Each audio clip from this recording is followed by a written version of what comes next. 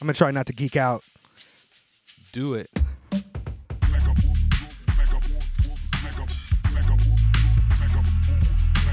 Beer.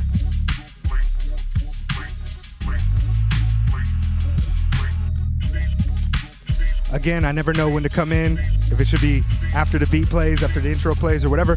But yo, peace. What's up? I am Mega. This is the Mega Late Show. I'm here with Late. Peace, Late. Yo, yo, yo. Welcome to episode 32 of the Mega Late Show, Tokyo's #1 hip-hop and dope culture podcast, consistently bringing you dope artists, visiting artists from Tokyo. And today we have a very special guest. This is a person who, in my opinion, and I think it is also a fact, is a legendary figure in the hip-hop community, an icon. I'm most familiar with him from his work in hip-hop, spanning all the way back into the early 90s. And he's worked with, first let me say he's from Crown Heights, Brooklyn. So Brooklyn is in the house. Peace, peace. He's worked with, let me just rifle off a couple people that he's worked with so y'all know. Jean Grae. Pumpkinhead, rest in peace. Company Flow, all the cats from Fondulum, all the cats from Ruckus, J Live, Mr. Complex, Kweli, Guru, rest in peace. Good friends with Bobbito from Stretch and Bobbito, Natural Elements, Sadat X, Edo G. So many house artists. He's also very famous these days for his work with Spike Lee in BK Loves MJ. Also, his event, Wonderful, which is an event centered around the great and legendary Stevie Wonder, which happens consistently. And man, you guys heard me a couple weeks ago talking about the 20th anniversary of Sound Bombing and how dope that album was, and it's 20 years since then. He's also a beat maker off of that. One of Tokyo's most longest touring DJs, I think. He's been coming here consistently for, I think, over 20 years. This is a guy who I think is criminally underrated with his production. I think he's one of the best cats from the 90s. I put him up there with Sean J. Period, El Producto, Super Dave West, all these cats, man. So I'm going to try my best not to geek out. Hold on, you didn't write an intro? Is that No. what you said? I'm just kind of. I've got my show notes here with some things so I don't mess it up. But I didn't write an intro. I just wanted to freestyle it for the culture. So yeah, this cat, man, he was so influential for me in my adolescence when I was first coming into my b-boy fucking styles and everything like this.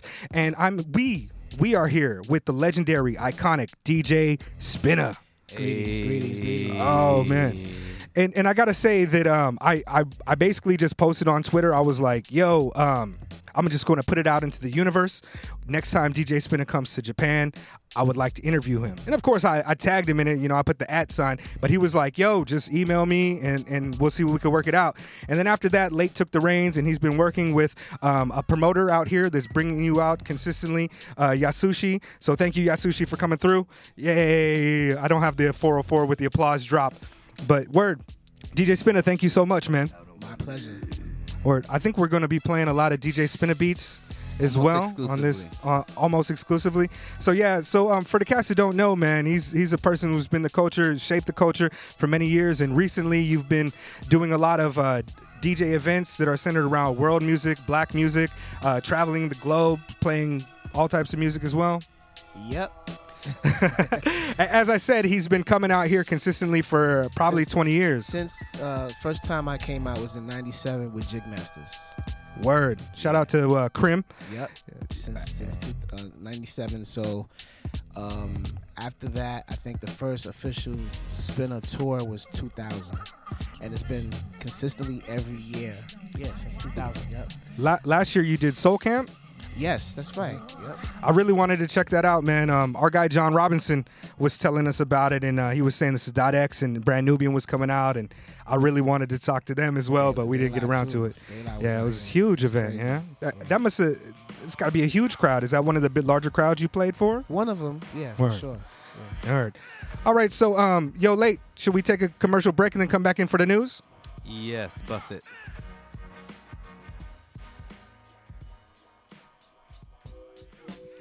Yo, this episode and every episode is brought to you in part by Calcombs.com. Calcombs.com. Make sure to check out Calcombs.com for his newest album, his apparel. I think he's coming out with a spring collection soon. And stay tuned for his new material that should be dropping sometime next month in May. And we will definitely let you know about that. And maybe even get Cal to come by the show and give us a little bit of details about the damn thing. Maybe we might be even hosting his release party. Maybe we will do that. You never know what the Mega Late Show is going to do. But yo, if you go to Calcombs.com and order any anything that totals over $30 or 3,000 yen, did you hear that little drunk slur? You might be able to get 25% off if you use the promo code Mega Late Show. No spaces. What did Steve say? Don't space that bitch up. No spaces, no caps, all together. Mega Late Show. Also, you may have noticed we have a new logo design. Definitely check out our guy KeenJoaquin.com. He did all the artwork, and he's also on episode something or other. And 9 maybe. Yeah. So that's Keen, KeenWaken.com. He Don't does space art that and bitch up. design. Don't It doesn't space matter on that websites, bitch it's all up. good. But yo, hit him up on Instagram also. CalCombs.com. KeenJoaquin. KeenJoaquin.com. Mega Late. Wonderful. And we're back. All right. So, DJ Spinna, this is the weather report, or the news segment of the podcast where we talk about some current event news. Now, we decided we didn't want to talk about a couple things. And so really the only news that I have right now is Inner City Griots is turning 25 years old. Probably today or yesterday. Don't know what that is. Freestyle Fellowship, Micah 9, Peace, Self Jupiter, AC Alone. They were a seminal group of independent hip-hop makers coming out of the Good Life Cafe and Project Blowed in the early 90s. And their style was very different than some of the conventional boom bap aesthetics that were happening on the East Coast. I would probably most closely relate the Good Life to like the New Eurekan Cafe, where there was just a flourishing of styles that came from there and a really different approach to rapping, more like a poetry approach to left of center. Yeah, absolutely. Experimental. Yeah, so Griots is the first album. No, it's not. They came out with Griots is the first album. Yeah, but yeah, I didn't pick up on it till later. You know, I'm only 35, so I was like 10 years old when it came out. I didn't hear about it until a couple years later. But wildly influential. They've got tracks on there that are clearly influencing Bone Thugs and Harmony, like verses straight up sound like Bone Thugs and Harmony verses, and just really dope cats. Were you familiar with them back in the 90s? To some degree, some of the records that were more popularly known was like Proof is in the Pudding. That was kind of big on the East Coast a little bit. Cornbread, maybe? A little bit. I actually had an opportunity at one point to remix an AC Alone record, but it didn't pan out in the end. Like I submitted it, and for whatever reason, it didn't come out. That's when he was signed to Capitol Records. But it was definitely a super underground movement. Yeah, I don't really think it impacted New York as much as it probably could have or should have, because we had so much going on during those times. I mean, the amount of talent that was kind of bubbling under the radar of mainstream hip hop was crazy at the time.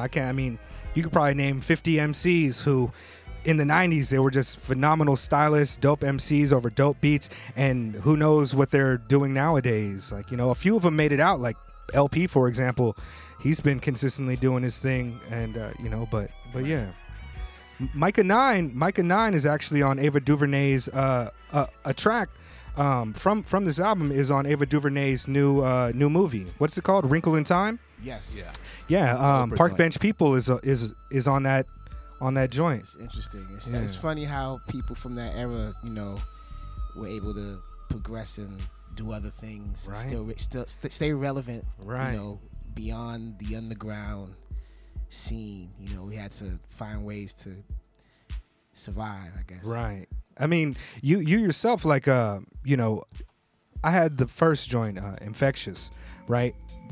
You're beyond real. This is one of my favorite joints. This is probably the first track I heard by you, by the way. Yeah, this is an early one. This is the remix, the Beyond Real remix. The second 12-inch we put out independently. I got this on, like, back in the day, we was kids, we was just dubbing tapes, and so I would get a tape with somebody's hand style, and it was like Jig Masters, and I was like, oh shit, this is dope. Like, what is this? Where does it come from? We didn't have the internet back then like that to get, the information. It was a big tape trade scene, so this is one of the first joints I got off of that. But back to Inner City Griots. Micah 9 was also just on Talib Kweli's new album too, Radio Silence. He got a track on there. So Interesting. it's all full circle, man. Gotta go back and check that. It's it's the title track of the album too, Radio Silence, featuring Micah 9. And to me, it was crazy because, you know, being on the West Coast, I was privy to a lot more information about West Coast cats and East Coast cats. And Micah 9, he would talk about how he was on the East Coast, like living with Kweli and telling us all about that scene and how it was bubbling up back then. So, word, Inner City Griot, y'all. Dope. Should we get into temperature check? Let's bust it. So here's a question that we ask pretty much all the guests that come in, at least recently. You've been coming here for a long time. If you had to rank them, like Marry, Fuck, Kill, 1, 2, 3, Convenies, 7-Eleven, Family Mart, Lawson's. Wow.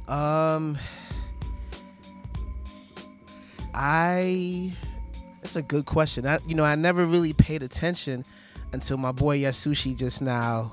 Actually, no, his partner in Osaka. After a gig on this run, we had a choice to go to either Lawson's or Family Mart, and I think we picked Family Mart over Lawson's, and he kind of explained to me that it was, a little better in terms of selection, but it's foreign to me. Debatable. So it's debatable. I never really paid too much attention to it. You know what I mean? 7-Elevens, I haven't hit too many of those. It's usually Lawson's that I frequent. Yeah, I'm a Family Mart man myself. Like, I don't know. I'm not going to get into any of the details. That's just a question. Word. Yeah, off the record, I'd like to know what the difference is. I'm curious myself. I think there's a lot of differences. Quality, like a serene sense of happiness when you walk into the store. Yeah, just ambiance. Like, the chicken seasoning. I gotta start paying attention to stuff like that. I'm gonna check that out. I mean, it's easy to write them off because they're so convenient that you just go in there, grab whatever you're looking for, and then bounce out without paying too close attention. But it's deep. People definitely have their favorites. Yeah, absolutely. So we asked that, and I figured since you've been out here like a million times, you might have some input on that. Late, you want to bust off a question? Yeah, kind of going off of the Freestyle Fellowship question. Spinner, if you were on a desert island and you could only have albums of two kinds or one kind out of these two, which one would you choose? Duos or trios? Or are we saying groups now? Might as well just go with groups. Groups? Like duos or groups? Well, a duo is kind of a group, isn't it? I think, yeah. I mean, it also depends. Is it like MC Duo? Is it like EPMD with DJ Scratch? Or is it like Rakim and Eric B? DJ into it this time. Just okay. So basically, two. It should be a duo or trio question. Okay. So one rapper versus two rappers or three? Two rappers versus three rappers. Right. That's the question. Wow. Two rappers or three. Well, immediately when I think of groups that have lasted and stood the test of time and made classic records, I think of like Tribe. I think of Organized Confusion. But then we have Nas, so it's kind of hard. But I don't know. That's a tricky question. And if we're narrowing it down to just hip hop, the hip hop genre, I'd probably go with duos. Okay. Yeah, I'll go with duos. What about Prince's discography on an island or Michael Jackson's? Jeez. I get asked this question a lot because the other thing you didn't mention is I'm famous for doing Michael Jackson and Prince parties. Oh, the verses joint. The Soul Slam parties. Been doing that for a long time as well. And I get asked this question a lot. And it's really more like, who do I prefer? And it's hard to say that because they're different. Absolutely. I'd say Prince is more eccentric. I think I haven't fully understood his body of work from a lyrical standpoint. And if I was stranded on an island with just Prince music, I think I'd be studying for a very until infinity, because he made more albums. He had way more output. Yeah. He was also producing more. Yeah, and he was producing more. Right. His catalog is And more out. eccentric as well, so you could really study time That's what I'm signatures, saying. Yeah, chord it's a lot. progressions, It's things a of that lot to nature. break down. Yeah. You know, a lot of decoding of his material. But as far as like Michael goes, his music really generally makes me very happy. That's what I'm thinking about the Desert Island too. Like, you know, I'll put on Off the Wall and talk to a soccer ball or a volleyball with my hand on it. You know what I mean? And get you through know, the day. Like his and you know, Michael himself, I've grown up with him since the early 70s. Like his music literally raised me. Prince, I didn't really understand as a kid. You know, I Same. enjoyed certain songs like I Want to Be Your Lover and the Purple Rain soundtrack. But when it came to like Dirty Mind and certain deeper album cuts, he was just sexually advanced for a 9-10-year-old kid. You know what I mean? So I didn't really understand I him. hope so. Yeah, okay. Yeah. I mean, you know, I didn't really fully get him until I was in my late teens and early 20s. With Michael is like with the Jackson 5. Every kid wanted to be Michael. Right. Every kid looked up to him. He was like the superhero. Yeah. So, wow, that's really That's a a tricky tough question. It's a tricky question. Yo, so I know Stevie Wonder has contacted you about the wonderful event. We're friends. Yeah. Yeah, I mean, we're friends. I heard a story where it's like right after his son was born, he contacted you. Well, no, the story really went during one of the parties, one of the events in New York, might have been like number 6. His daughter came, Aisha. She attended the event and called him while the party was happening, and I spoke to him. She put him on the phone, you know, on the cell, and he was like, "I'm in the hospital. My wife is about to give birth. I'm going to call you back." What? So he calls back right after his child was born, and That's so crazy. spoke to the crowd. Like I put the mic to the cell phone, and you know the crowd went silent. You could hear a pin drop. It was 1,000 people in the room, and he spoke to the audience, and you know he basically said, you know, my wife just gave birth, and he had just spoken to Mandela, who named his son, gave him Mandela's first name, which is Manala, right? So it was an emotional thing. Wow. You actually kind of heard him come get teary-eyed. Wow. And meanwhile that's happening, you have this crazy party that he had been hearing about for a while, but to get the direct commentary from his daughter, like, you have to see this thing. This is insane. Like, people are going crazy and singing at the top of their lungs to your music. It was definitely more of a direct connection at that point, you know, because it's coming through his daughter. So he thanked me, he thanked the crowd, and it was amazing, man. That's That was crazy. You're like intertwined with his life in such a moment. Yeah. That's really incredible. And what's bugged out for me is, you know, years later, you know, we've had a lot of, you know, direct, you know, I've done shows with him, opened up events for him and stuff like that. And he invited me to LA to hang out 1 week, and I got in the SUV with his driver, and sitting in the seat next to me was Manla as a 11-year-old kid. What? Well, I think he was 9 at the time or something like that. So I got to Surreal. meet the kid that was born during your during celebration. the party. Yeah, during my celebration for Stevie. Wow. That is incredible. It came full circle. So I was like, you're Stevie Wonder seems like such a cool cat, so down to earth and just about people of the culture. Like, I mean, he was on Common's last album even too. Now, Prince, on the other hand, how does he feel about Michael versus Okay, Prince? so I met him. Has he been to one of the events? He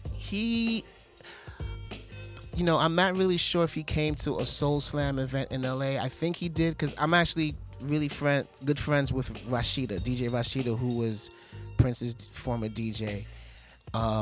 And she told me that he's been to a Soul Slam, but it could have been one of those situations where he crept in and nobody saw him and left. But he actually came to a Stevie party. He came to one of the wonderful parties in L.A. Now that I know that for a fact because I was trying to get to him, and by the time I got to him, he was out the back door. I hear he does that a lot. Yeah, so he knew about it. So when I met him, it wasn't at any of the events. It was at another party, Deep in L.A. with Marcus Wyatt. He had an anniversary party, and he approached me.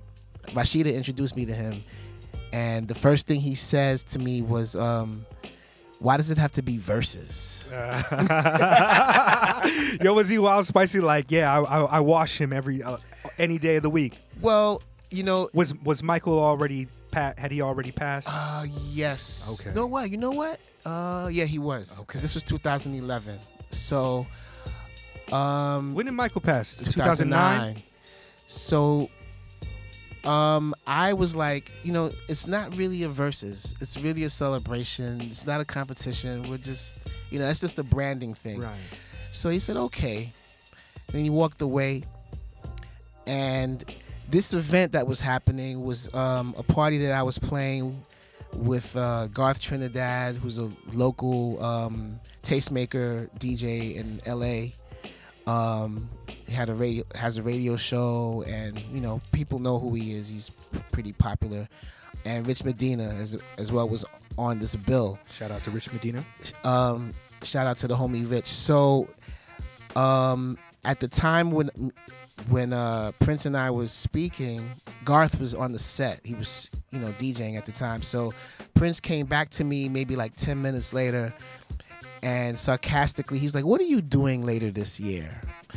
About June or July, what are you doing?" I'm like, "I don't know why. You want to trying to have something?" He said, "Yeah, I want to do a party. I want to do a party with you, DJ Spinner, versus Garth Trinidad." He tried to put you on the spot. I see what you're saying. But but I was like, I will roast Garth Trinidad. That Brooklyn. And he gave me this, one of those looks like, "No, you did not say that to me," and walked away. But it was cool though. It was kind of cool because I kind of let him know like two things, it's a versus party, but if you're confident enough about your own music, then you should know that you're rocking. You know what I mean? Yeah. And the second thing is, you're not going to try to play me. I don't care if you Prince. Yeah, you're God and everything. This is a common theme amongst cats from Brooklyn, man. The skin is too thick. It's a common theme amongst Prince trying to play people. Oh, yeah, hell yeah. But that's dope, man. That's really incredible. Yeah. Actually, this thank you for sharing that story with us, man. That's I had no idea. That's incredible. Speaking of Prince coming into places and just immediately vamping out, I heard a story about him going to an Atmosphere show, Slug from Minneapolis, Oh, really? Atmosphere Wow, show, that's crazy. and he got on the stage for a minute and then vamped out immediately. I And think I heard about that. Slug, it blew his mind because that Minneapolis, like they're all about Prince, and so what it comes down to is like I was having a Twitter exchange with Sage Francis, shout out to Sage Francis, and R.A. the Rugged Man. And what happened was Slug posted about J. Cole getting a lot of hate, right? From people saying that it was like too emo. It's like something about J. Cole is just not like people attack him for being who he is. Right. And Slug was saying when I was coming up, the music I was making, people were calling it like emo rap and not hip hop like that, and was getting a lot of hate. Sage Francis said, "I don't remember it that way. I remembered everybody embracing Slug and being down for him since, 99 or, the Dino Spectrum and all those eras." And R.A. was like, "I don't remember it like that." And I posted before R.A. and I was like, "I don't remember it like that either." I remember it was tremendously difficult to get a lot of my Fondulum, Ruckus homies, like the East Coast boom bap, co-flow type of homies, to listen to Slug because they just felt like it didn't have like an edge. It was like too emotional. Right. Since you were around during that era, did you notice any of that type of kind of distancing from the East Coast, I want to say underground independent artists, and West Coast or emo type of rap? I think New York at that time, we were so endured to our boom bap and our lyrical aesthetics. I don't think we turned our nose up to anything, no matter where it was, if it was in alliance with what we were doing. You know what I'm saying? Like, we had Saphir, we had Kobo Junction. We had cats. Oh, what's my other homie? Damn. The Souls of Mischief cats was at New York all the time. Of course. Even Far Side to a certain extent. But yeah, it didn't really matter where you were from unless if you fell in line with beats and rhymes and lyricism, and that's really what mattered to us on the East. If you came a little left of center, then it was a little hard to jump on Cat's radar. But at the same time, you did have a subculture within the New York East Coast scene that appreciated that stuff too. Like my man Scam, for example. Yeah. He used to rock with Eminem. Yeah, that's I Scam, haven't right? heard that name. Yeah, so that's almost ever. So that's Crim's cousin. A lot of people don't know that, but he's a I didn't know that. he was a skateboard kid. Okay. So he was always into alternate,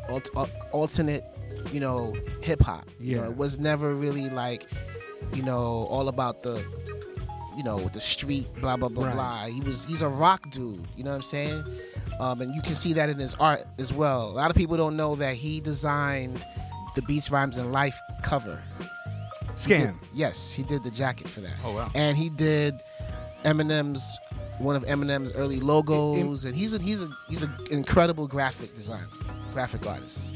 Yo, did he do the vinyl cover for what was that joint that they had? Five Star Generals, the Eminem Star- joint. Is he on that? Because Scam is on that, yeah. Eminem Scam was rocking with Scam back Absolutely, then, right? yeah. That The one Scam you is on that produced? record. Yeah, Scam is Yeah, on that record. right? Yes. Okay. Yeah, absolutely. I remember I saw like a black and white cover for that somewhere in a CD store or something. I feel like I remember it. Maybe I'm thinking like El Fudge or something, but You're but probably word. thinking the El Fudge. Okay. I think he did do that El Fudge record. Okay. What if? What's up with Scam? Are you still cool with him? Yeah, of course. It's like my little. I haven't heard anything about him, and Yo, that's such a it just came back to me random- when he. Well, Yeah. all I that's know my is the little- Green and Gold track. Yeah. That's the my only little one I've bro. heard. That's That's my your- little bro. wow, Yeah, that's man. family right there. Wow. I guess that brings me to my next question, and this will be the last question for the temperature check, maybe. Maybe one more. Maybe one more. Of all the cats who were bubbling in the early, in the mid to late '90s and even the early 2000s, who was an artist who you really thought could have a long, prosperous career that kind of didn't? Like Shabam Sadiq is not. I don't hear about him too much anymore. Like Mr. Complex is like a lot of these cats. Jay Treads, Breezy Brew and the Juggernauts. A lot of these cats are just. I'll take it back a little further. One of the dudes that I would kind of say spearheaded that whole movement early was Mr. Voodoo.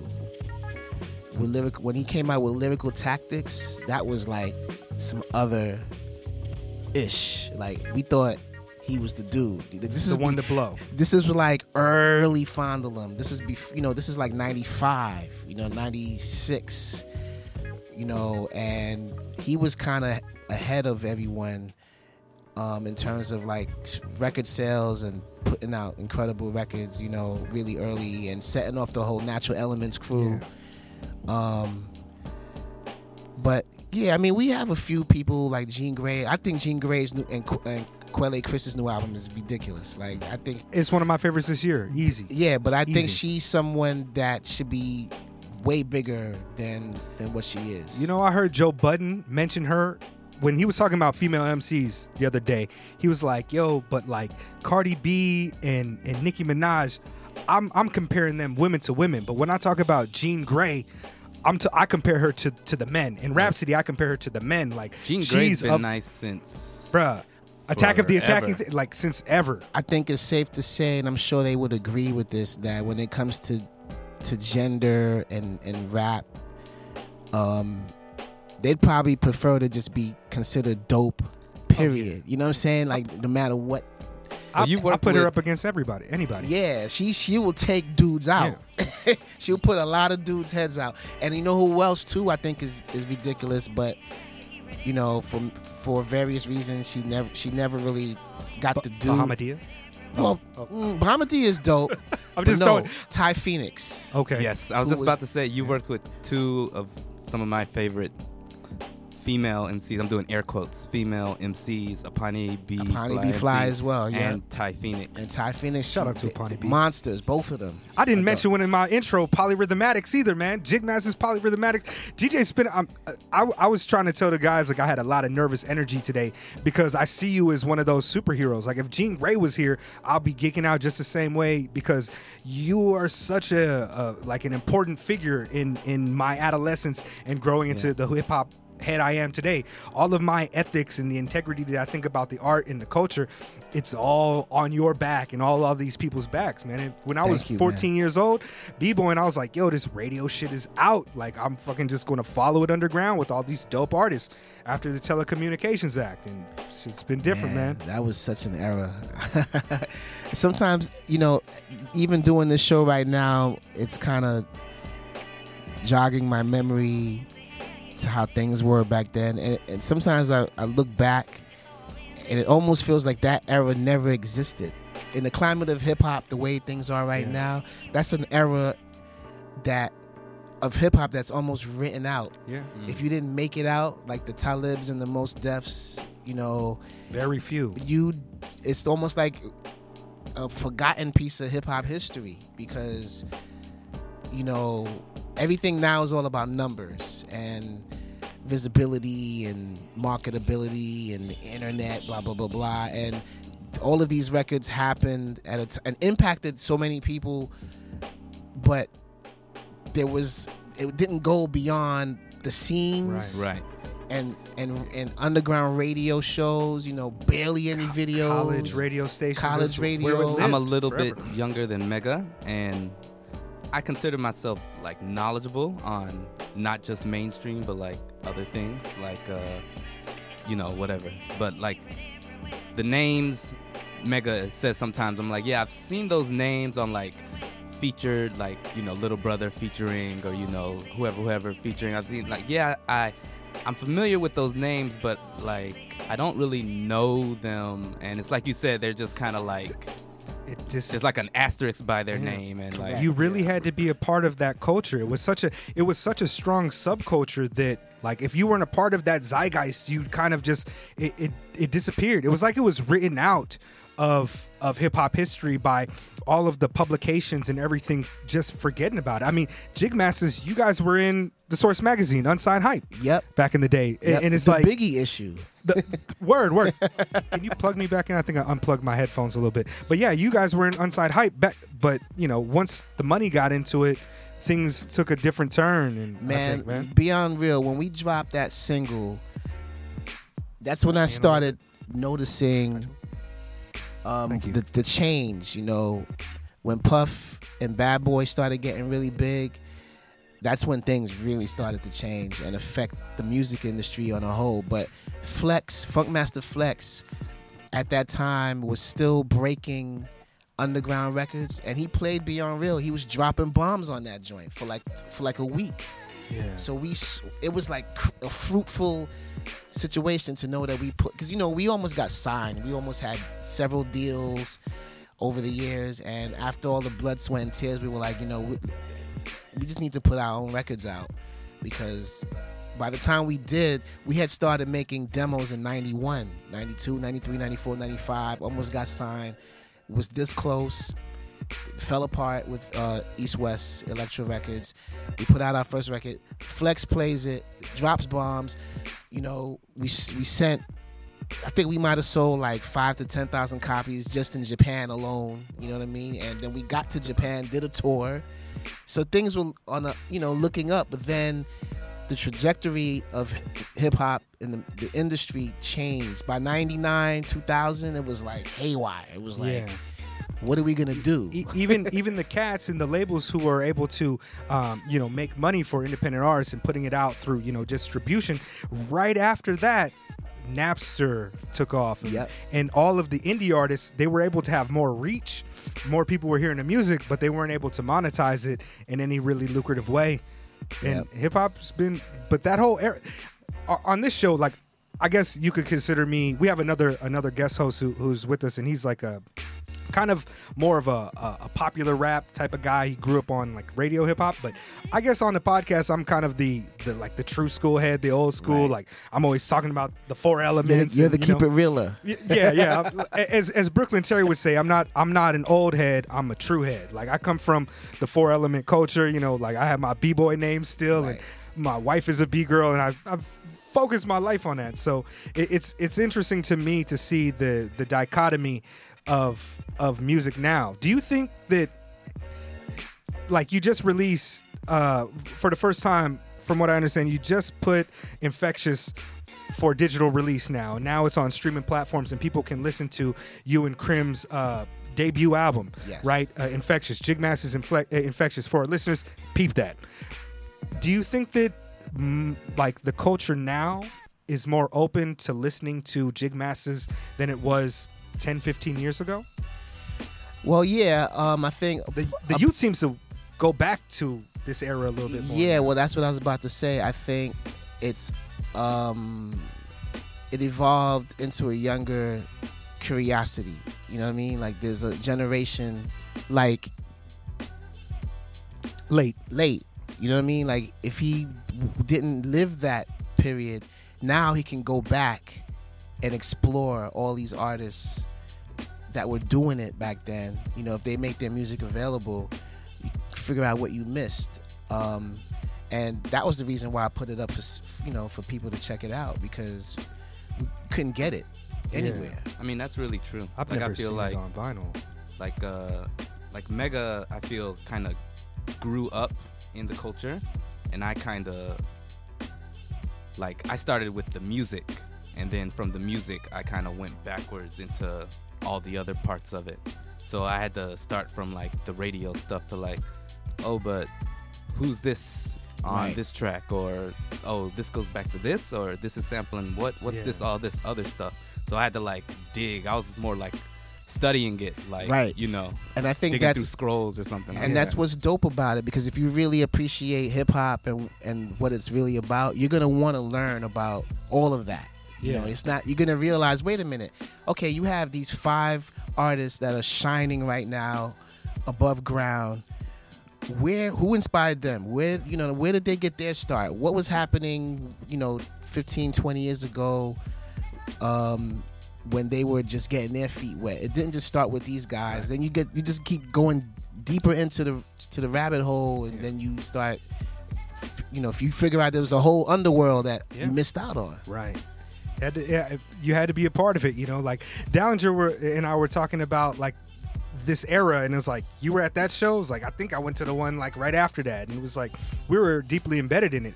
But these kids, they have no idea. But like, for example, Chance the Rapper, one of the biggest artists out right now, one of his biggest influences, Freestyle Fellowship.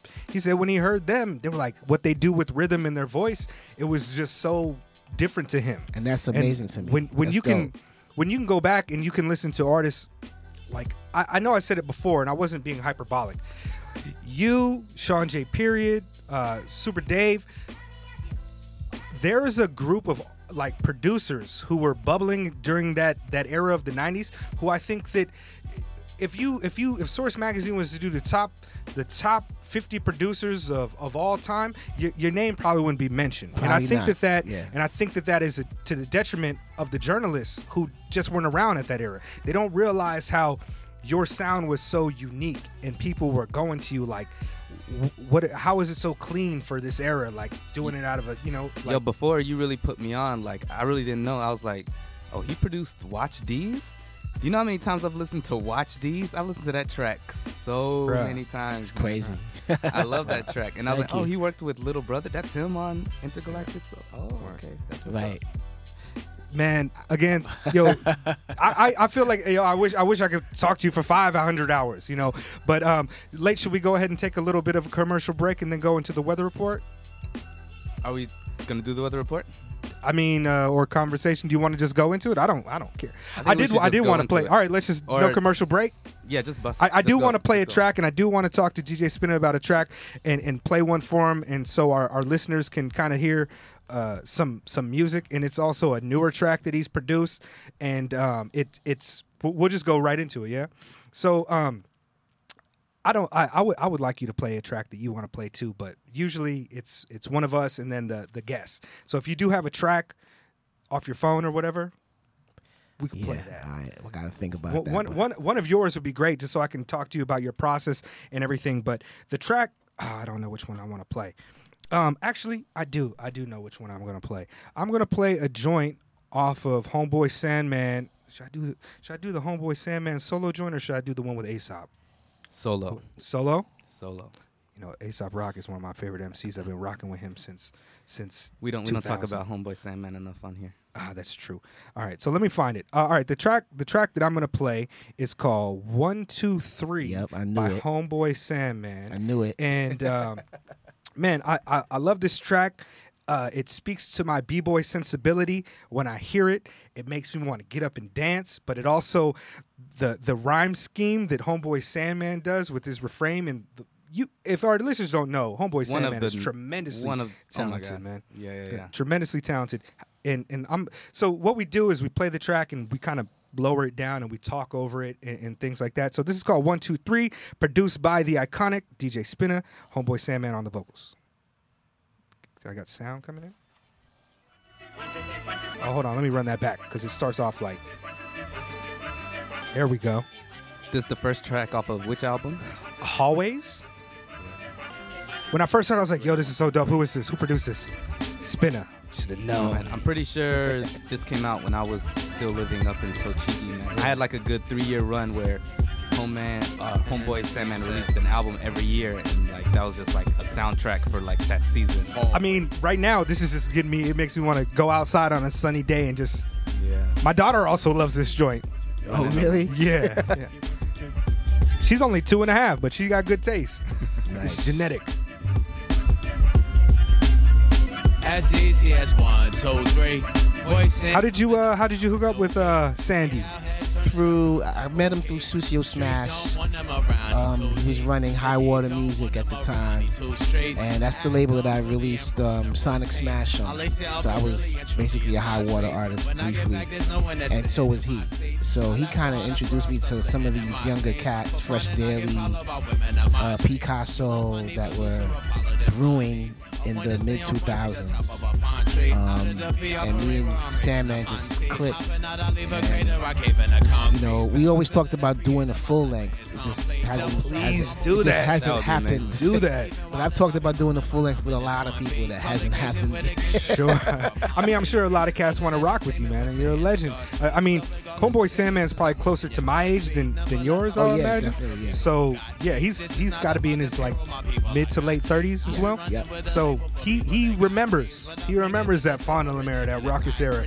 So, when you're working with an artist, Homeboy or Eminem, I guess it varies artist to artist, but do you present them with things you already have done, or do you tailor something towards them? I think I've done my best work tailoring. You know, back in the days, I mean, it's a lot different now because we have, you know, people out of convenience, we send files to each other. Right. But the best records in history have always been made in the studio from scratch. And some of my best work, like Visualized by Mr. Complex, for example, like he came to the lab and I played the record and chopped it up in front of him and constructed the beat in front of him from beginning to end. And, you know, that's how great records were made. A lot of times these days, because of, you know, time and convenience, you know, I may not be able to make the beat while they're present, but I can make a beat for the artist with them in mind, knowing how they rock, and say, this is for you, let me know what you think. You know, occasionally I'll just send some beats to people that I have sitting around, but I try to tailor make beats as much as possible because I think that's always the end result is always like just better chemistry. Yeah, I mean, I think Premier only likes to work with artists like in the studio or like he won't be like, here's a beat I made, check it out. He'd be like, what do you want, and he makes it. He won't he won't mad lib it. Yeah. Mad lib is like, here's the beat tape, and whatever it is on the beat tape, that's how you're gonna get it. Yeah, I heard he takes it to like even another level. Like he'll give you like a 2-track and be like, that's it. Absolutely, that's the beat. You can't mix it. You can't. It is what it is. Shout out to Madlib, one of probably the most criminally underrated producer. You really think he's currently underrated? I don't know if he's criminally I don't underrated. think that anybody in the mainstream really knows him like that, and I think that because of that, he's underrated.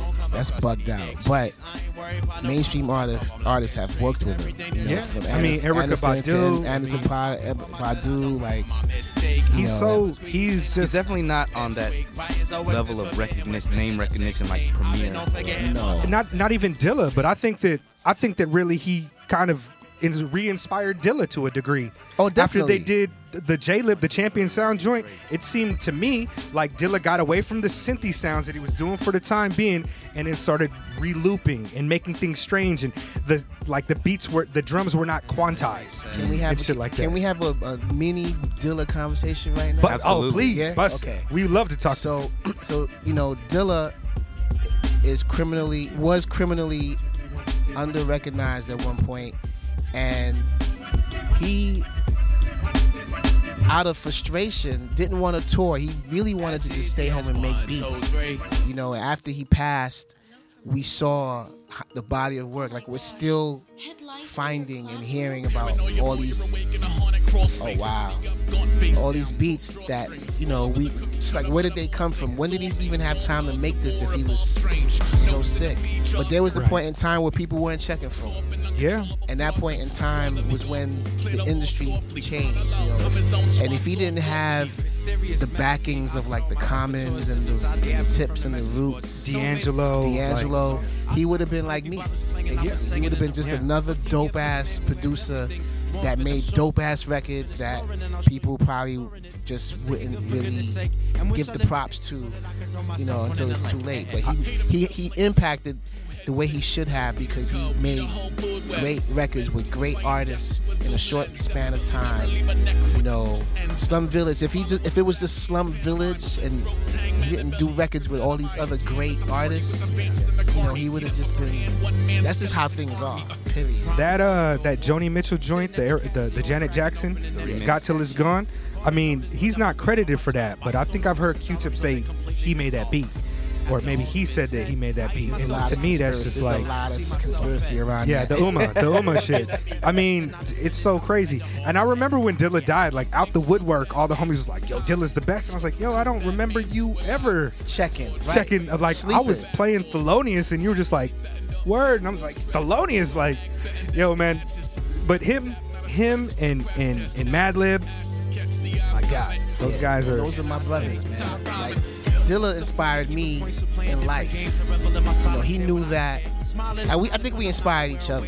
Period. You know what I mean? Like, we had conversations about records and samples, and we would try to kind of one-up each other and play the guessing game and all that stuff. And I think, well, for me anyway, I studied him. Like, anytime anything came out with his name on it, I bought several copies of it. He was the Jimi Hendrix of our era. He was that.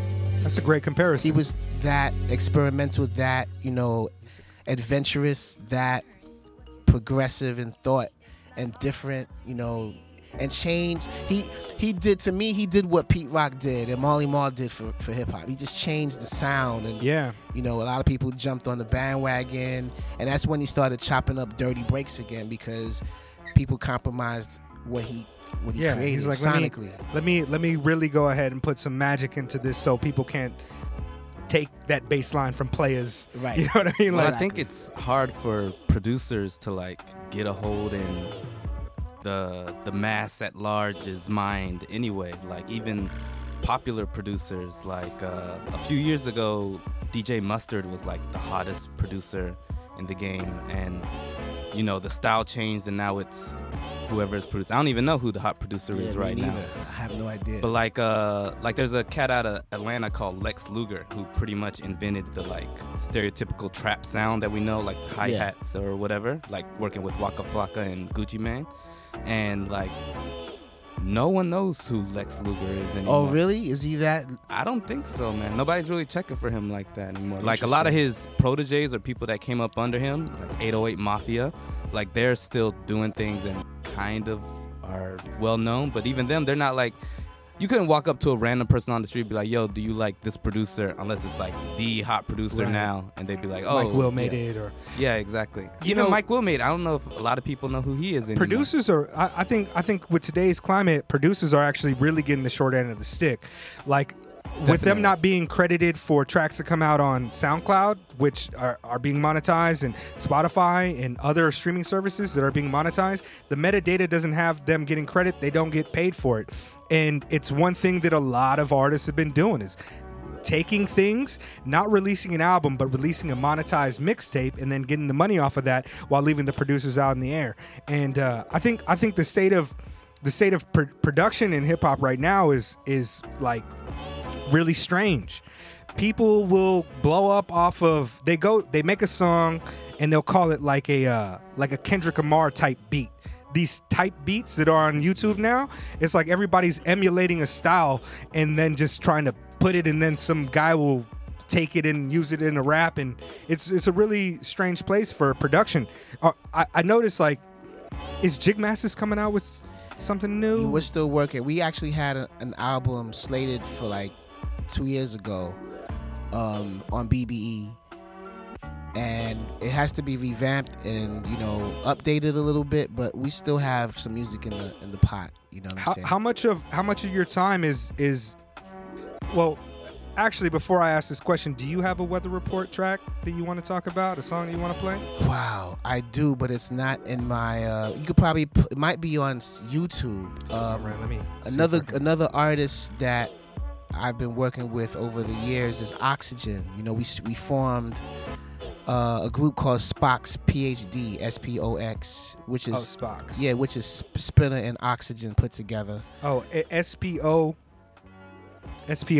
Yeah, Spox. Brilliance is the record. We put out a 45 about 4 years ago.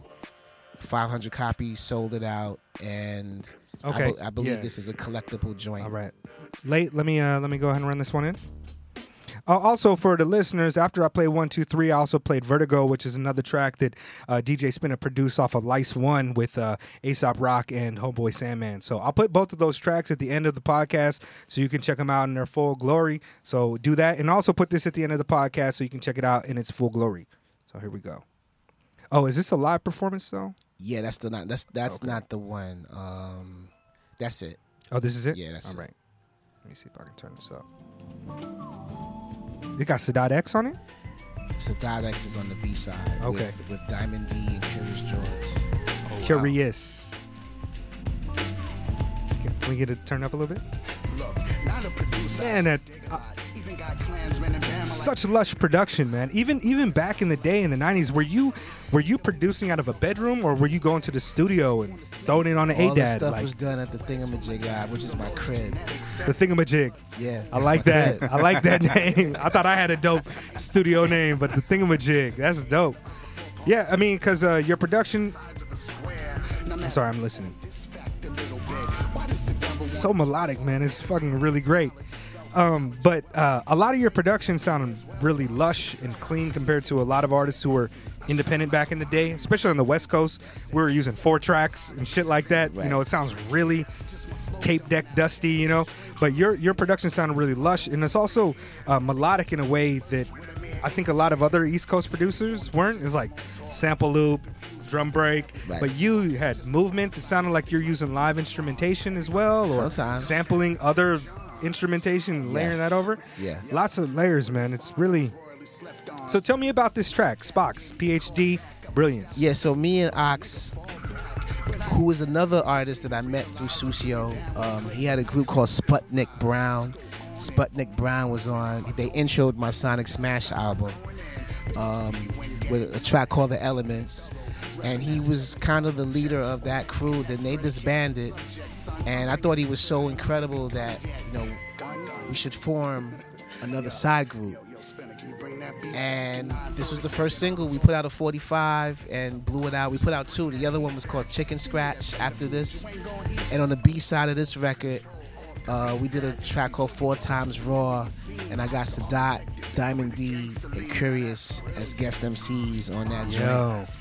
So we have an album in the pot as well. You know what I mean? Like, so you still producing a lot of hip hop joints and working on hip hop joints? Yeah, not as much as I'd like to, because unfortunately, as I mentioned earlier, like just the scene, the support system is not there. You know what I mean? I can't really benefit from it financially. I do it out of love now. You know what I mean? I do it because it's still in me, and I always feel like I got something to prove with the beats. Let people know I'm still here, because I know I have a lot of hip hop fans that, I always assume miss me or think that I'm not doing it anymore. So I shoot things out every once in a while and let you know, hey, I was surprised to see that when 1, 2, 3 came out on the Homeboy Sandman shit. I was like, who is this? And I was like, yo, DJ Spinna is still I'm still killing? Here. I'm still here. Because, and I guess this brings me into the next part of the podcast where we can talk about the conversation about your experiences here. Now, I kind of lost track of you throughout most of the 2000s. Like, I mean, probably after one of the Polyrhythmatics joints or something like that, I lost track of you. And I would see your name pop up, but it was always in association with like dance music or house music, or you actually DJing, not doing hip-hop production. And you were working with a plethora of artists and doing a ton of shows, but I lost track of you during those years. Now, the reason this brings me to the conversation point of the podcast is like, you've been coming to Japan for like every year for like the last 20 years, just doing not Jigmaster shows, not here's my beat tape type of shows, but you are playing music for these people, man. Like, how did your relationship with Japan become so entrenched? You are a beloved DJ out here. I was going through some YouTube videos today, and I saw numerous posts like, yo, I don't know why people think he's underrated in the States. In Japan, DJ Spinna is legendary. Like, they love you out here, man. I think Japan is my biggest fan base in the world. Is that right? Yeah, I honestly do believe that, man. Next to Europe and England, I think, and Paris, certain spots in Europe, Japan is special. I to sum it up, I feel like Japanese people get it. Like, they just understand what the importance of music really is. When I first came here, just going to Tower Records in 1997, when I first came here, and seeing the selection and seeing like Japanese companies and what they choose to reissue, they take pride and care in how they present artists, and it's across the board. It's not obviously not just hip hop. And this has been going on for like decades, from the jazz era. Like, jazz artists have to come here to get the reverence that they really deserve. The Blue Note venue here is like a real Blue Note compared to like New York City. You walk in and you feel like this prestige. And sidebar, I'm the first DJ to ever play at the Blue Note. Oh, wow. Yo. Sidebar. Imaginary applause drop. Phenomenal. And you deserve it too. Shit. Right. So what year was that? That was early 2000. Yasuchi's over here thinking too. Something like that. 2005. No, I still had locks. I still had dreads. Locks in my hair. So that's how I remember you, by the way. Yeah, I cut my hair in 2005. So this had to be like 2003 or 4. Somewhere around there. But anyway. Word. When I play for Japanese audiences, I feel love. That's the best way to describe it. I feel like people get it, they understand it, they're not afraid to show you their gratitude, and because they respect and love music so much, it's a 360-degree full circle, force of energy that I'm giving back. Like I can express myself Through the music. musically and play everything. You know, I've done my longest DJ set in my entire life was here in Japan. I once did like a 13-hour set. Whoa. Yeah, I started from Whoa. like 9, and Komaguchi confirmed it. That's Wow. like some Guinness shit. Yeah, I mean, but quite a few people have done that though. I'm not the only one. You know what I'm saying? Like people, the level of DJ aesthetics that I come from is really not just a hip hop thing. It's really about entertaining and playing music across the board. Long sets.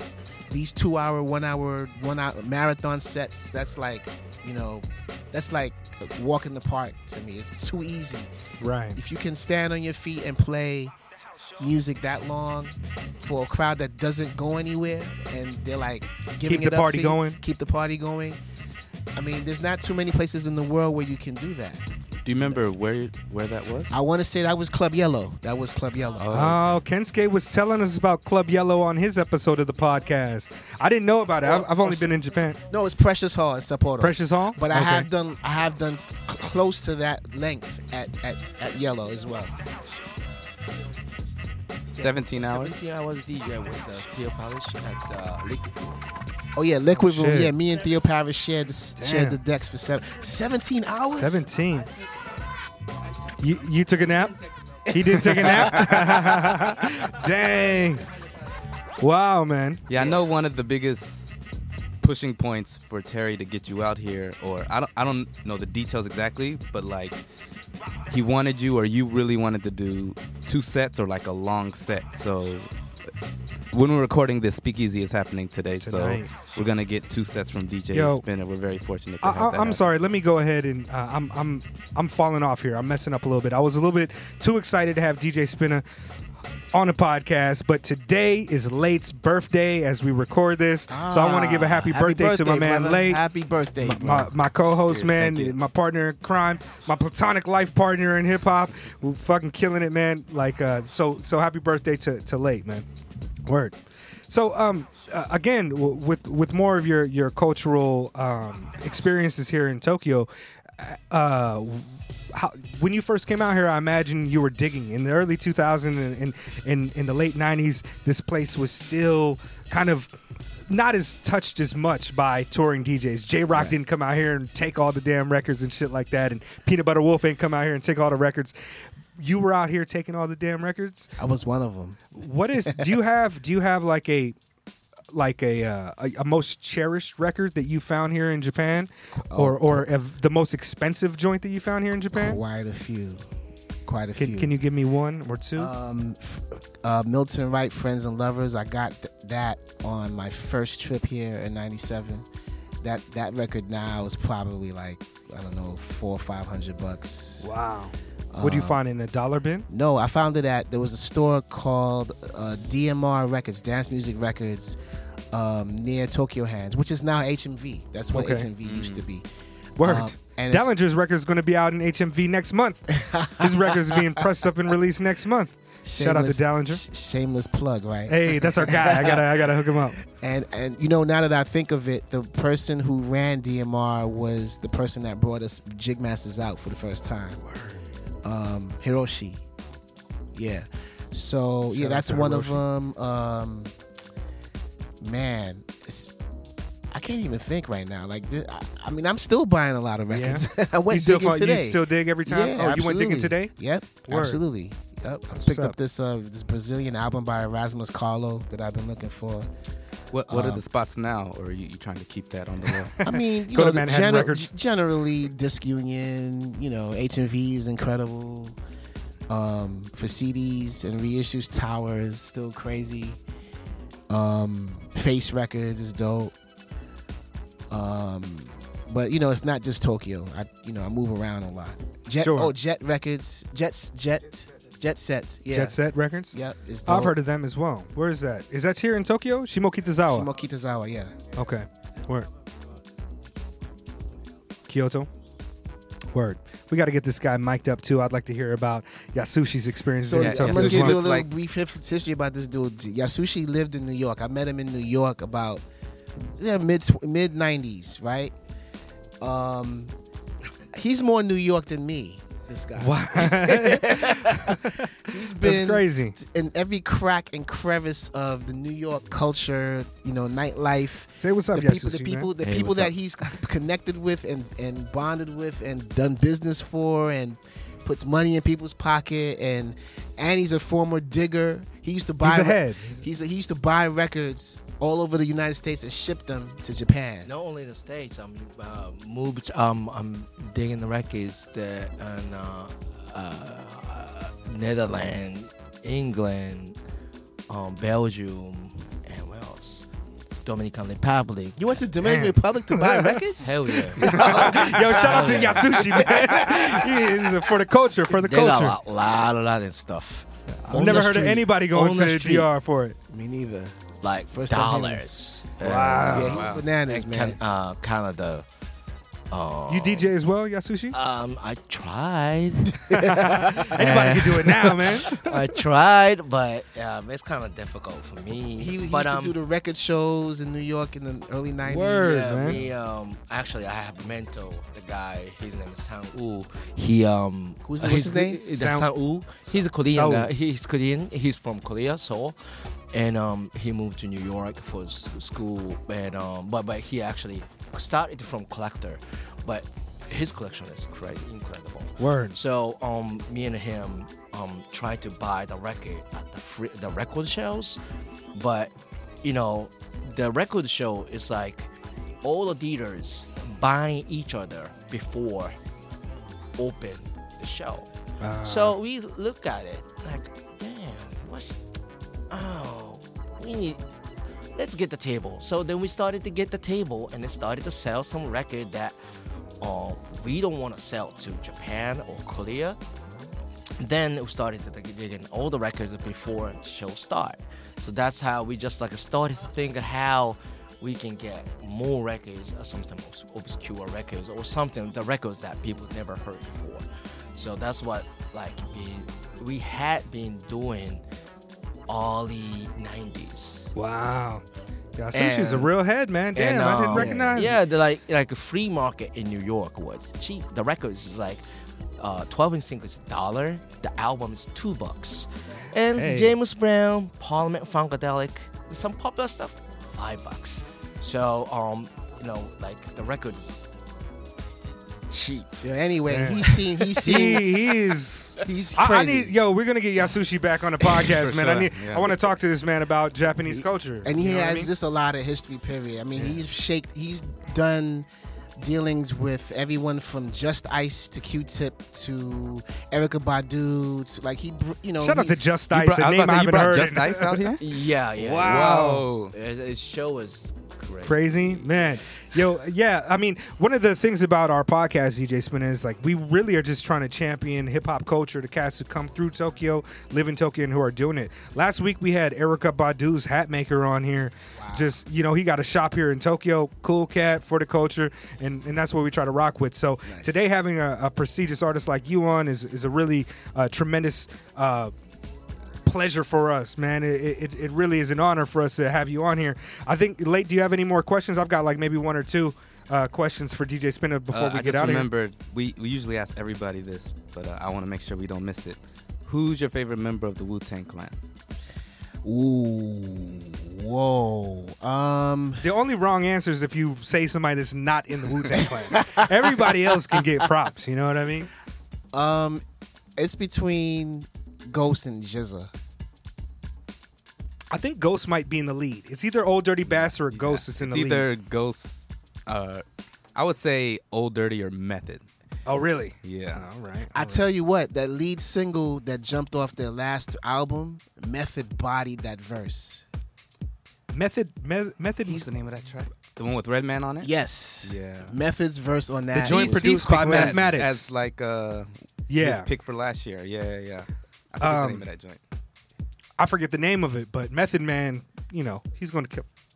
He's going to kill it every time. He's on a bit of a resurgence, I feel I like that last album. The Mathematics production really brought back kind of a 90s vibe Yeah, aesthetic it's to like it that I feel classic- like it's RZA classic Wu. had been dropping the ball on a little bit. Shout out to Mr. The RZA. I do Getting have sued by another you guys. question about DJing. Like we talked a little bit. Mega said anybody can DJ nowadays. How do you feel about the culture of DJing, not just in hip hop or good house question. or dance, just like as a whole, like DJs and upcoming DJs and I think I don't think enough DJs or people who call themselves DJs really understand what a DJ's role is and what it's supposed to be. You know, I think technology is a crutch, and you know, if we didn't have it, most of the people that call themselves DJs wouldn't be DJing because technology just makes it too easy. And I'm not just talking about the fact that you're playing with gadgets or whatever. I'm talking about literally how music, you use that as your tool to manipulate crowds, and you're not just quick mixing and cutting. It's like it goes beyond all the technicalities. You know, I come from the era of kind of both, like the dance scene and the journey and the hip hop scene and quick mixing and, you know, hyping up the crowd with a verse and a hook next record, you know, flying through joints. I could do both, but when it comes to, like, if you want to be in the game for a long time, you really have to understand what crowd control is about, timing. There's so many things that go into it that makes a DJ's role very dynamic and everlasting.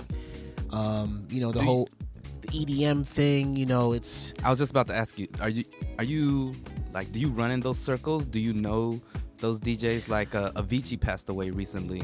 I don't run in the EDM circle at all. I'm aware. You mostly play like world music and black music. I Yeah? play, I won't say world music and black music, because I can do...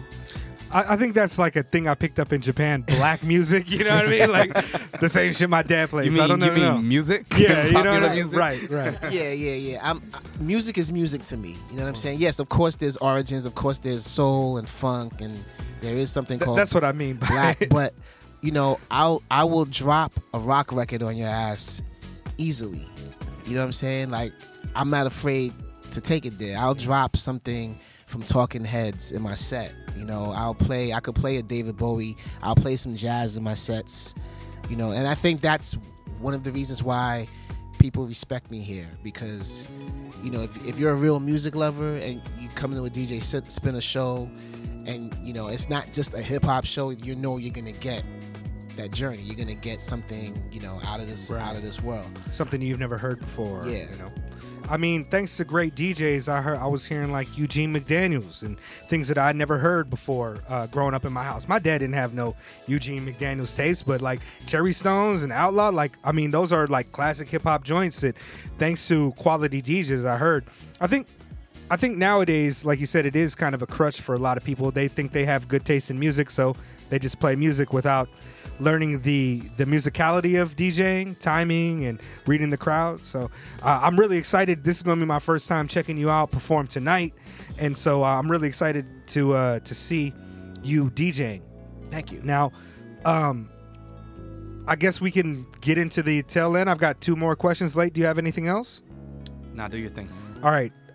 First, I wanted to know if there's an artist that you haven't worked with that you would like to work with. Where's the Doom collab, man? Man, he's on my bucket list. Yeah? I'd love to see that happen one day. Bring him to Japan for us all. Yeah, he's definitely up there. You've done music with Stevie Wonder before? I've done remixes for Stevie Wonder. Actually, I did a track last year for this Miles Davis, Robert Glasper album, and I got Stevie to do harmonica on this track. So you can kind of say I had an official Stevie Wonder collab. Yeah. You know, That's dope. So an artist that you would want to work with nowadays? You know, Anderson .Paak is bananas to me. Yeah, he's on the top of my list right West now. Coast, Hellfire Club. Yeah, I like Joey Bad too. I was gonna ask you about Joey Badass, man. Yeah, I like Actually, Okay. to piggyback off of you, are there any artists that are reaching out to you, like newer artists? Like, I imagine Joey Badass would match really well with like your aesthetic. Absolutely. Actually, I didn't even think about that connection, but You know, a I pro met- era collab Yeah. would be crazy. Yeah, I met Joey Bad in the airport some years back. He probably would not remember this, and I told him I'd like to work with him one day, but I don't really think because he's way younger than me. I don't really think he knew who I was, but my brother DJ Nasty, who produces for him, and he's basically the A&R for the whole Pro Era crew. He is an old high school friend of mine. Like I've known this guy for 30 years. And he's like, yo, whenever you're ready, come sit down with me and play me some stuff, and we'll get it popping. So that's just a matter of time. It can happen. Now, personally, I would love to see you making more beats, man. I would love to hear more music from you. I would love to hear some more Crim. Criminal. I would love to hear more Jigmaster's work from you.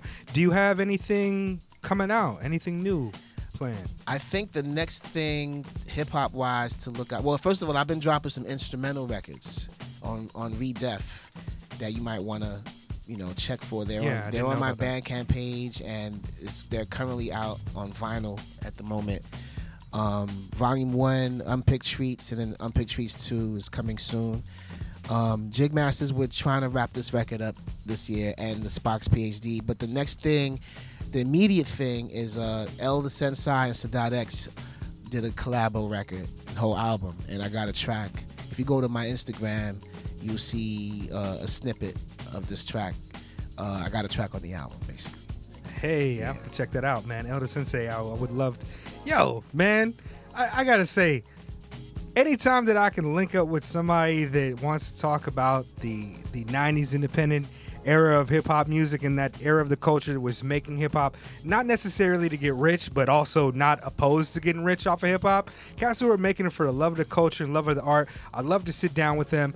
And today, DJ Spinna, it's been such a tremendous honor to just hear some of your stories.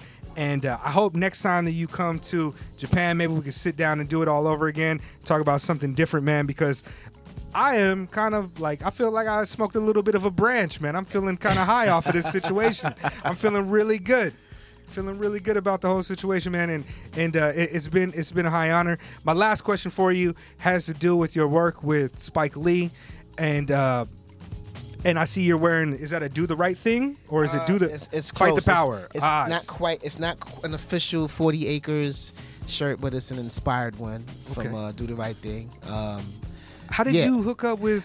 You guys do the Michael Jackson event, right? Yes, we do the Michael, and that's how we. BK for MJ for BK for MJ. BK loves MJ. BK loves so MJ. after Michael's passing, Spike was looking for a DJ to do these events with, and I was recommended to him through a few people, one of them being Q-Tip, as the guy that should do these parties, because I had been already doing the Soul Slam parties, the Michael Prince parties, for a long time. So we been rocking ever since, and I kind of became his go-to DJs for all his events. Wrap-up parties from films and what have you. So he actually just reached out to me like a week ago to go to Cannes Film Festival for Black Klansman, which is his next film. I'm waiting to see that. Yo, I'm super hyped to see that. To do a party with him. So I'm hoping that comes to fruition. Putting it in the universe, hoping it comes through. I hope so too, man. That's dope. But yeah, That's man. a true story, right? Black Klansman is a true story. Isn't he doing that with like Jordan Peele?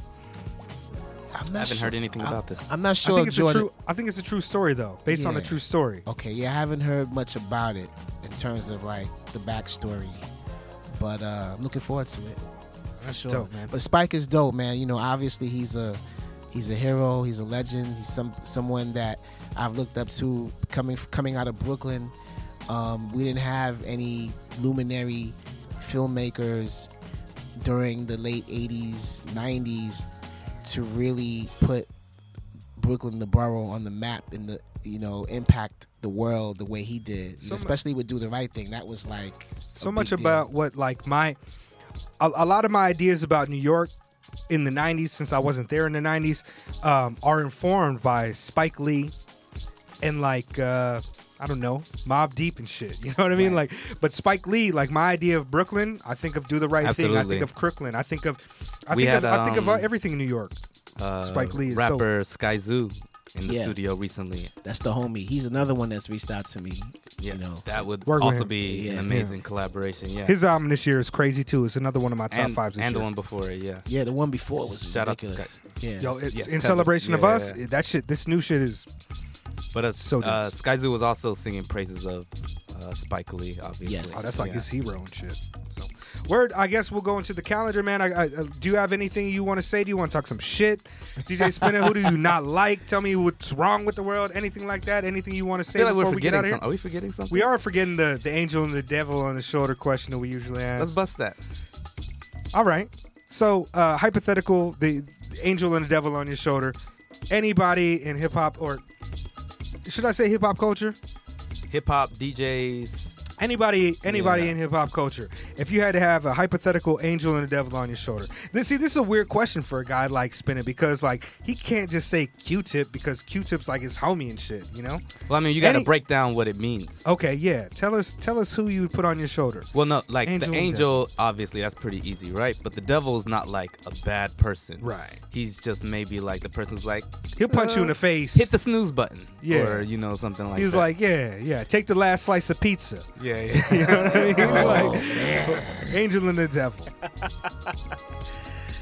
Wow. We like to present these difficult questions. I stopped asking dumb shit like how much can Tupac bench press and shit like that. But you know, like That's yeah. a good one. You should bring that back. Man, I almost want to say Ye's the devil right now. Oh, big time. I almost want to say it, man. Yeah.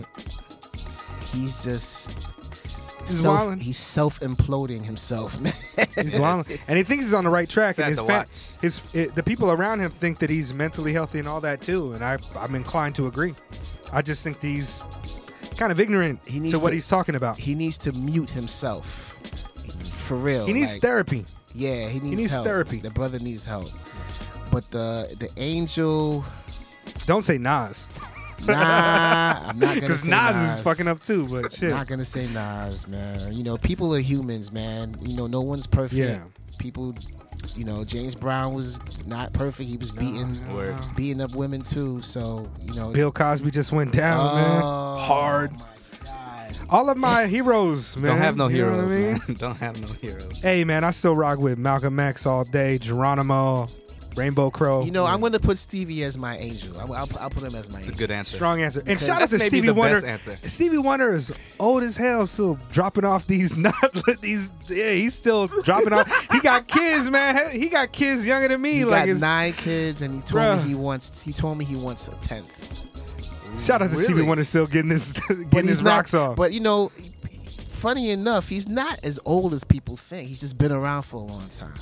That's right. They would call him Little Stevie. Yeah. Little Stevie. Yeah, he's only 67. He'll be 67 this Oh, year. is Dang, that I it? had adult That's it. students older than Yeah. him. Man, my parents are only like 7 years younger than Stevie Wonder. My See mom that? is 70 years old, 71 years. Shout out to my mom's birthday tomorrow. She turned 71 years old Ooh. tomorrow. Shout out Shout out to to Mom. Mega's mom, Miss Yeah. Mega. Nice. Yo, Filipino. Go ahead. I went to the Philippines. Yeah? You eat balut? Caught some. Yeah, I did. Ah, and that's disgusting. and I caught some. Wait, what is that? It's the egg, the fertilized egg. It's got the bird. It's got the chicken in it. It's almost developed, but it's not. Nope. You didn't eat that. I was gonna say, man, yo, my dad won't touch that. I did not eat my that. dad is a regular old black dude. He will not touch that shit either. And I have never tried it either myself. Nah, sorry. I just feel like nah. not that. But I did find some good records out there. Word. Shout out to the Philippines. Shout out to Issa Rae for saying that Filipinos are like the blacks of Asia. I've been encountered with this my whole life, and it never struck me as odd because being I'm half black, half Filipino, I just was like, that makes sense, you know. But apparently, it was offensive to some people online. So word. Oh, can we do some quick like word association? Oh please. Okay. Like Yo, we're Like- not gonna do the calendar. I'll do the calendar in Nah, post forget the production. calendar, Yeah, let's forget the get the calendar. last 5 minutes. Yo, so like if I said big, you could say like Notorious Big or Big Papa or I'm L, Big L, I'm big in anything. Japan. Like Yeah. whatever you feel. Anything. Okay, so let's start. Big, E, J, Z, DJ, Khaled, Word. You smart. Word, You loyal. word. Little, John, Mister, Sinister, Tokyo, Japan, New, Old, Galactic. Soul. Hey. You got any? Oh yeah, sure. I mean, can I just say some titles and see your thoughts on it? Yeah. How about The Arsonist, Legends, J Treads, Homie, Geology, my brother, Sean J. Period, underrated, Eminem. Trash. Yeah, overrated. washed up. Washed Ooh. up. Appropriate. Company Flow. Um, Oh, I'm interested in this because LP kind of went on to be. He's notable now. yeah. I don't know how he was interacting with people in the community back then. He was respected in the underground. When I think of Company Flow, I think of Fat Beats, man. Fat Beats, their foundation was laid on that group. Word. I bought my first Cold Flow record at Fat Beats. Raucous. Trash. No.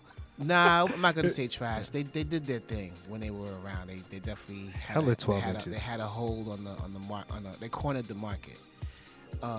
Raucous, underground. In the beginning, The 90s, powerful, the 2000s. weak, The 2010s. getting better.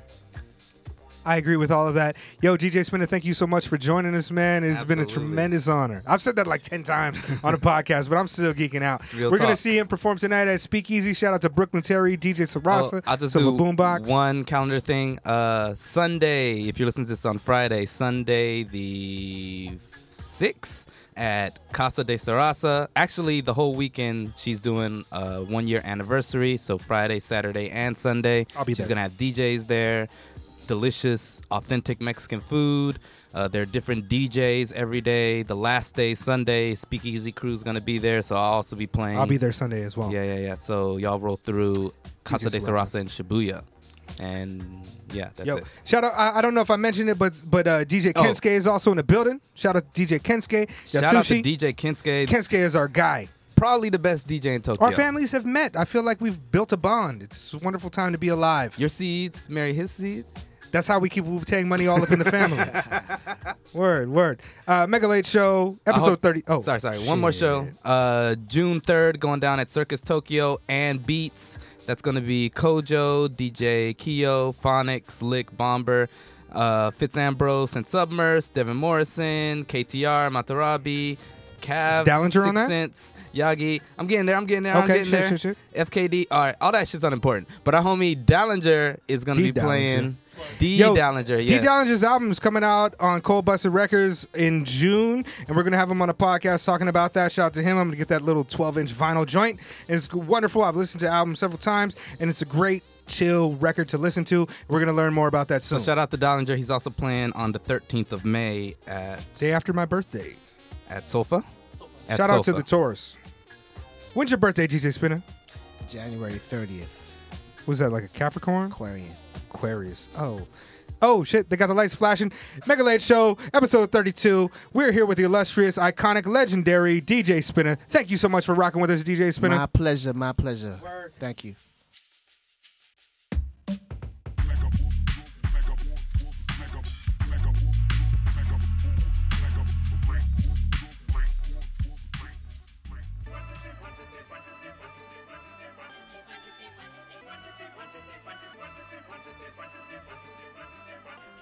One, two, three. 1, 2, 3.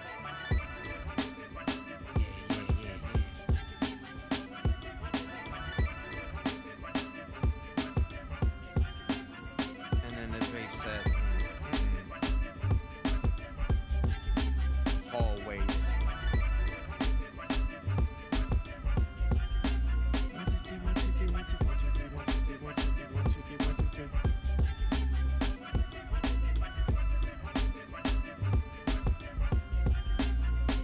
as easy as 1, 2, 3. Boys ain't coming around with no hate. And gal head turning around like who he? Street don't want him around, he too deep. The deep don't want him around, he too straight. I act unruly and ruin the routine. I lace it up, it really and truly, it's my treat. When I get back, there's no one that's sitting in my seat. I laugh so hard, I swear I'll start splitting in my seams. For fun and I get followed by women in my dreams. You won't find Eva, Zeus, or Apollo to find me. A point to stay on point like the top of a pine tree. Out of the P, operate where I'm raiding a Ponte. Hopping out, I leave a crater, I cave in the concrete. Back by spinner, the creator, my cipher is complete. Double trouble, I'm both humble and guilty of conceit. Even while this, I be rhyming, my timing is on beat. Public agent with a gauge that is never upon heat. It is more than entertainment when saying a God speaks. So regardless of conditions, I'm wishing you Godspeed. Nonetheless, I put the A1 for people who got beef. This is not about the payroll, my people, I got peace. I be running with a label for people that got dreams. What I bring into the table, ridiculous irony. I'm a legend, not a fable, that's putting it mildly. I'm a vegan, but they never stop calling me Big Cheese. And I'm uncut, but you won't come across any dick cheese. I ain't worried about no problems, I solve them like mysteries. Everything that y'all debating is made up like history. I come out before my set, I don't ruin my mistake. I was never squeaky clean, not since I was a pipsqueak. Biting's always been forbidden when spitting a 16. I've been on forgetting ones on 176th Street. Damn, I said street before.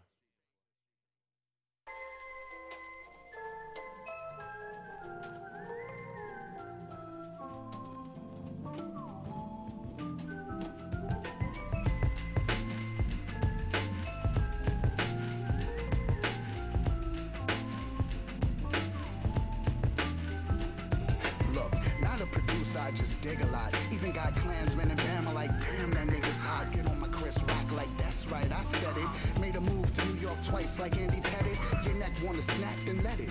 I caught these poetics from my dad through the laws of genetics. Said it, the blood type O, the XY coordinates. I supply the Illmatic for the insubordinates. I'm 1/5 of the air, the other 4 parts connecting right angles like the sides of a square. Now marinate on this fact a little bit. Why does the devil wanna keep us all illiterate? Went from knowledge of self to knowledge of wealth. If the brain's dead, you may as well abolish yourself. Let's take it back to the essence. I shine like Orion and my glow is incandescent. Set the bar high like midgets ain't supposed to drink here. Just my flow dumbing out. Can I get a shrink here? Index finger to my dome like thick hair. Eradicate your whole verse with a mere ink smear. Think clear before engaging in small talk with dudes who confuse Baltic Ave with Boardwalk. Just divine scientific like electrons. Everybody's style's been dumbed down except John's. Yo, word is bond, I was royally slept on. Spinner was the only cat who gave me a call back. I reached out to one, he was like, nigga, fall back. But I ain't mad though, it just made me realize if you went down with a click, but nice, you could still rise. I go on and on and on, and if I don't hear the beat in the back stop, I'm going in. Big ups to you and gang and all the heads keeping it thorough. Reppin' that 7th borough, check. OX connects predicates and subjects, son. I'm banging hits and I ain't even begun yet. Done. Yo, Spinner, can you bring that beat back? And 940 said that I was off the meat rack. Guess it's up to oxygen to bring that heat back.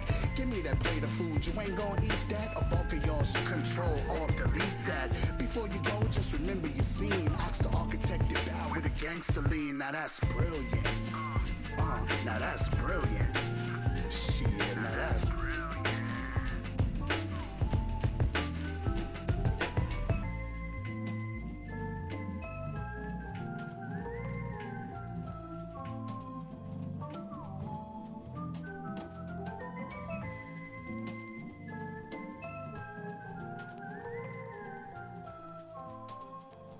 What's this?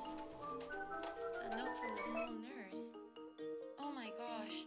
Head lice in your classroom? Paranoia boy, you're awake in a haunted crawl space. Hoodie up, gaunt face down, taut drawstrings. Scroll up with a cookie cutter, mud up all things. All mange, all dogs of war, evolve strange. Nose in a feed trough, curds in his coffee. Tend to his cough and uncontrollable frothing. Spawn of the awful, clear the wall softly. Hunter alone. I'm his own swan song off key. Mysterious malady, I put all my effort towards symptoms I the absent from the message boards. Someone made a snot remark with Noah's Ark. I did not complain, 3 bottles clanging, I was singing in the rain. What do you get for the man who has everything? More of it, I'm sure of it. Soon as I'm finished snoring, then I'll show you where I'm storing it. Forsaken good for goodness sake, and wish I lived in nature so that I could throw myself one in the lake. Hate himself like a snake with 2 heads. The new flesh eater co. Eat a whole food web. Spoon fed, stupefying death to a zoom lens. Definitely never leave a neck with a noose ends ever. Follow what the rap hands pantomime. Slit throats, hangman and belly acres atomize. Jam at the party with the vapes and the carnies. See the upper hand, one man skeleton army. Primordial audio from sitting at the Casio and cracking open an empty pistachio. Parting notice, but I'm always on my job. I don't throw no boxes out until they're completely dissolved. After all's been said, I eat myself alive to see me eat and not to see myself fed. I'm apathetic till these goods could get fenced and not offended how I'm better off dead. Yet. Lightning struck that man 2 times. Brushed up his coat, that man's too alive. Slack jaw, chew a face off, no bath salts. No crabs, only fattened up pack wolves. Tracking, throw mags, betting down hatches. Not a sap, not a scratch on the crash test. Ashes to ashes, catch the odds on it. What more can I say? Top rhyming. What's the point of keeping points or playing different games? I revel in my solitaire without a care. Smiling and nodding when I'm not aware or waving off a belch where I'm parading, operating on myself. Playing the game a chance to top the candle where the cameras never peek. Come around and take a gander at the gambler on the street. Any contact with a contract I was signing off for cram. Will anybody please accept me as I am?